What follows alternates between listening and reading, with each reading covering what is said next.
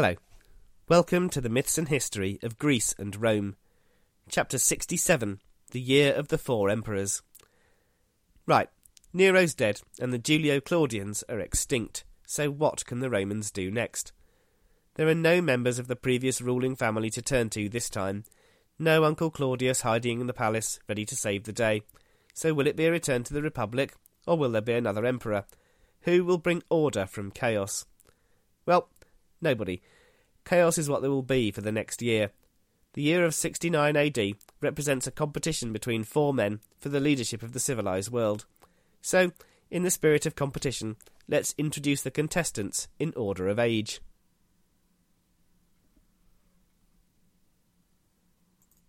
Servius Sulpicius Galba was born in about 3 BC to an important family. He was about 72 years old when Nero died. Galba served as praetor and consul in the 30s and was left a great deal of money when his father died. He was popular with the Julio-Claudians, particularly Livia the Augusta. Unfortunately, when Galba's father died, Tiberius, who was having one of his grumpy spells with his mother, wouldn't let Galba have his fortune. Fortunately for Galba, Caligula, when he became emperor, cancelled this order, and Galba became very rich. Under Nero, Galba was made governor of Hispania Tarraconensis, one of the empire's most important provinces. He was a fair governor, if a little harsh, but a humorless and boring man. Titus Flavius Vespasianus was born in 9 AD, and so was 59 years old when the emperor committed suicide. He had 2 sons, Titus and Domitian. Vespasian had many important roles under Claudius and Nero, including playing a leading role in the conquest of Britannia. He retired when he realised his star was waning and he wasn't getting any better jobs. He had risen as high as he could, and when he fell asleep during a performance by Nero, he was sent away.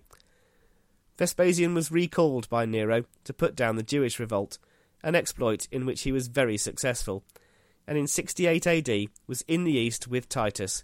This is where he learned that Nero was dead. Vespasian was the only one of the 4 candidates for the top job who had adult sons who could potentially succeed him. Titus was already 28, and Domitian 18. Aulus Vitellius was born in 15, the son of an important senator, and was 53 years old in 68 AD. His father had been consul 3 times under the Emperor Claudius, and had served with the emperor as censor. The elder Vitellius had seen a very bad prediction by an astrologer, that if his son was ever put in charge of an army, there would be a disaster. He tried to make sure the young man never had military commands. The younger Vitellius was a larger-than-life character, who ate 4 large meals every day, and was fat and often drunk. Suetonius tells us he had a pronounced limp, because he had once been run over by a chariot driven by Caligula.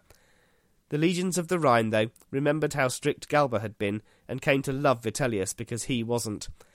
In 69, he was in charge of these Rhine legions as governor of one of the provinces of Germania, but more of that in a little while. Marcus Salvius Otho had been a drinking friend of Nero. He was born in 32, and when his old mate died was only 36 years old. When Nero stole Otho's wife Poppaea, he promoted Otho to governor of Lusitania, nearly 1,000 miles from Rome. Otho did a reasonably good job governing his province, and attempted to forge a close relationship with Galba, whose province was next to his. Like the elder Vitellius, Otho had consulted a wise man. The seer had told Otho that he would be emperor, but only after Galba. Getting close to the older man was, in Otho's eyes, a necessary step on the path towards the ultimate aim, leadership of the empire. Augustus had arranged the power base in ancient Rome so that the emperor commanded so many troops that he couldn't be defeated. Now, though, there was no emperor. 3 of the 4 contenders each commanded a significant army, and each could think of defeating the others.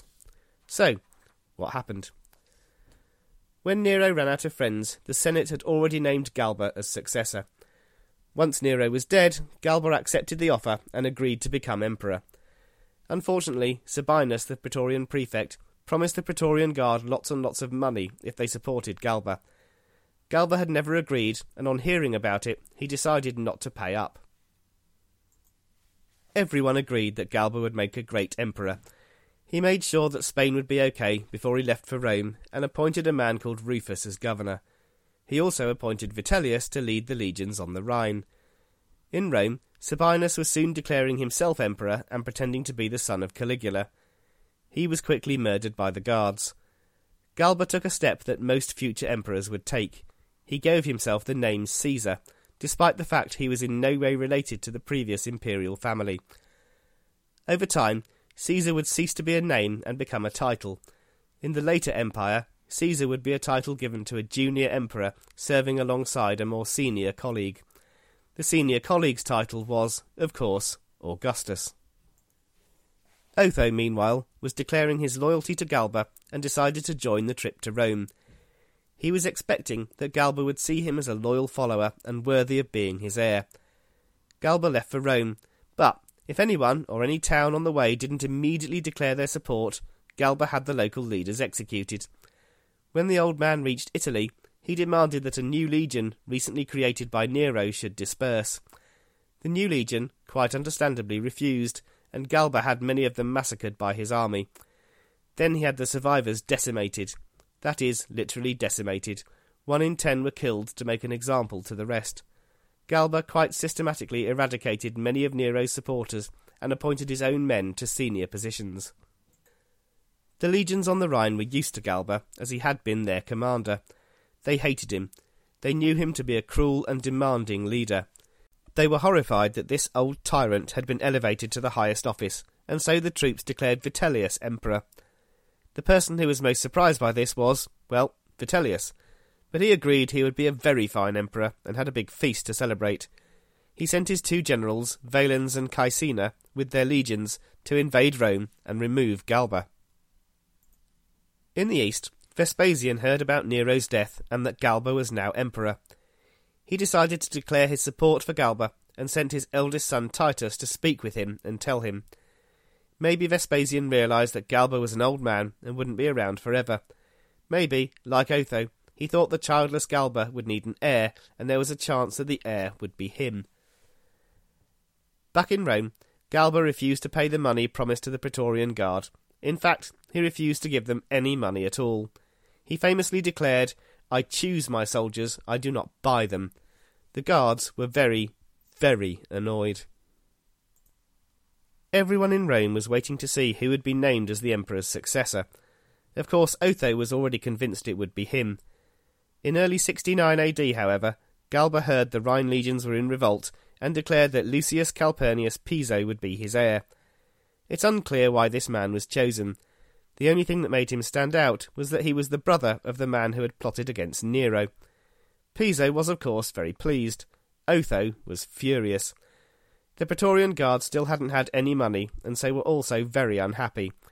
Otho had been promising the Praetorians their money when he became heir, and was now heavily in debt, embarrassed and angry. Everyone had agreed that Galba would make a great emperor, until he actually became emperor. Now virtually everyone hated him. Otho raised a small group of conspirators and decided to get rid of the old man. In January 69 AD, the conspirators called for the guards to gather, and Otho gave a rousing speech asking them to act quickly for the benefit of the empire. Otho ordered some of the cavalry out of the camp to find Galba.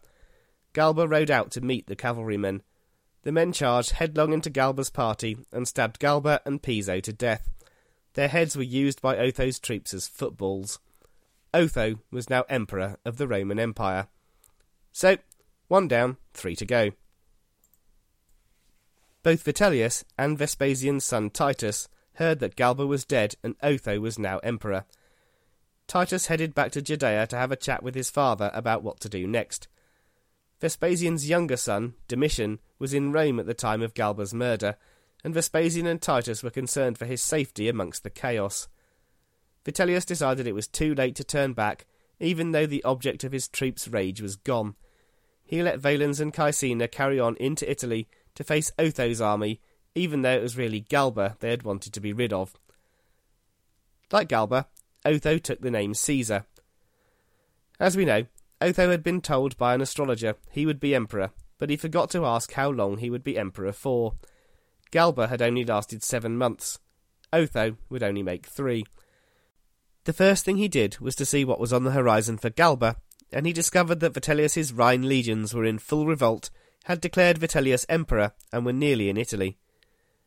This was very bad news indeed. Otho didn't have enough troops to match Vitellius, so he ordered the Balkan legions to come to Italy and help. He decided to meet Vitellius at the Po River. Unfortunately for Otho, his army was badly beaten at the Battle of Bedriacum by Caecina and Valens and their armies. Otho received the news and realised he couldn't win. He told his supporters he didn't want to involve them all in a civil war, and they should throw their weight behind Vitellius. He went to bed, and when he woke up on April the 16th, he stabbed himself to death, aged just 36. Some see him as a hero for this unselfish action. Otho, though, was the first emperor to have personally arranged the removal and death of his predecessor.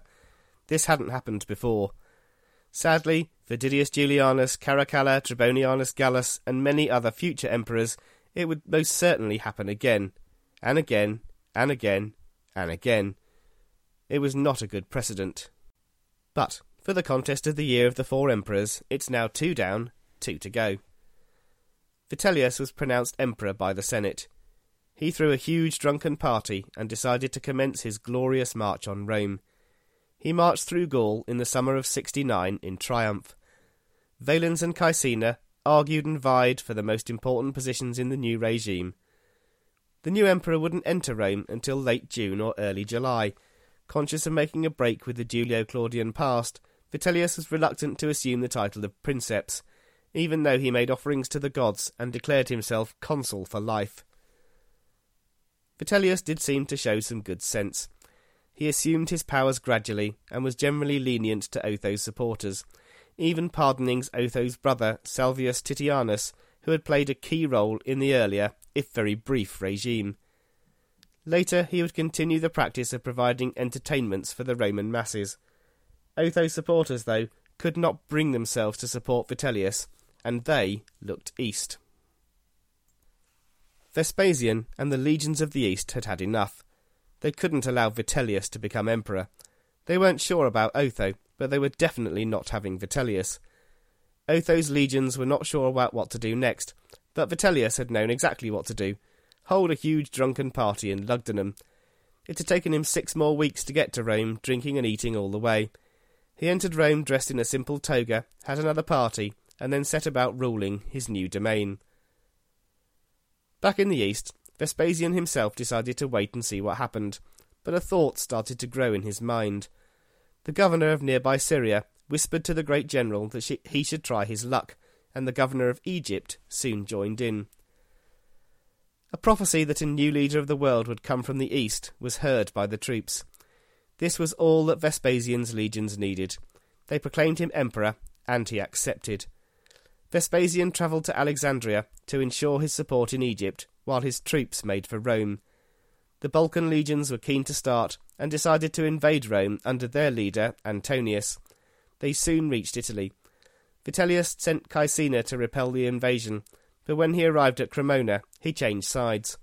Most of the troops remained loyal to Vitellius, and Caecina was arrested and locked up.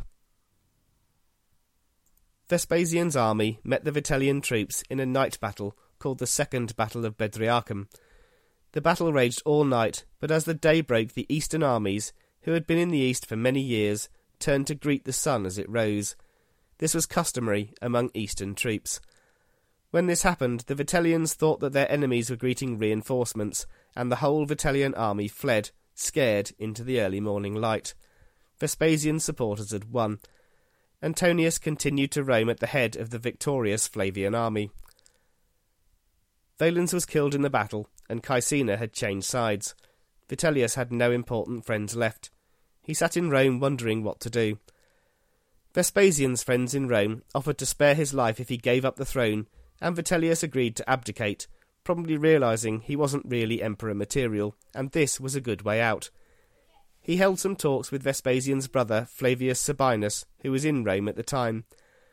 Unfortunately, the few Vitellian troops left in Rome didn't agree, and they had Sabinus killed. This was not a great idea. The supporters of the Flavians were up in arms, and Vitellius's chance to abdicate was gone. Domitian only just managed to escape by fleeing in disguise. There was now no stopping the Flavian troops, and Antonius stormed in and took the city. The soldiers stumbled upon Vitellius in the imperial palace and beheaded him. The head was paraded through the city on a spike, and his body was thrown into the Tiber. He was 54 years old, and had reigned about 9 months. This most unlikely emperor had met an entirely predictable end. He didn't last very long, so it's difficult to assess how good an emperor he really was. There are some indications he may have turned out to be better than expected. He showed deference and respect for the Senate, and dated his rise to the top job from the date the senators had declared for him, rather than when his troops had raised him to imperial rank. He encouraged discussion and free speech. But he was gone, so 3 down and 1 new emperor to go.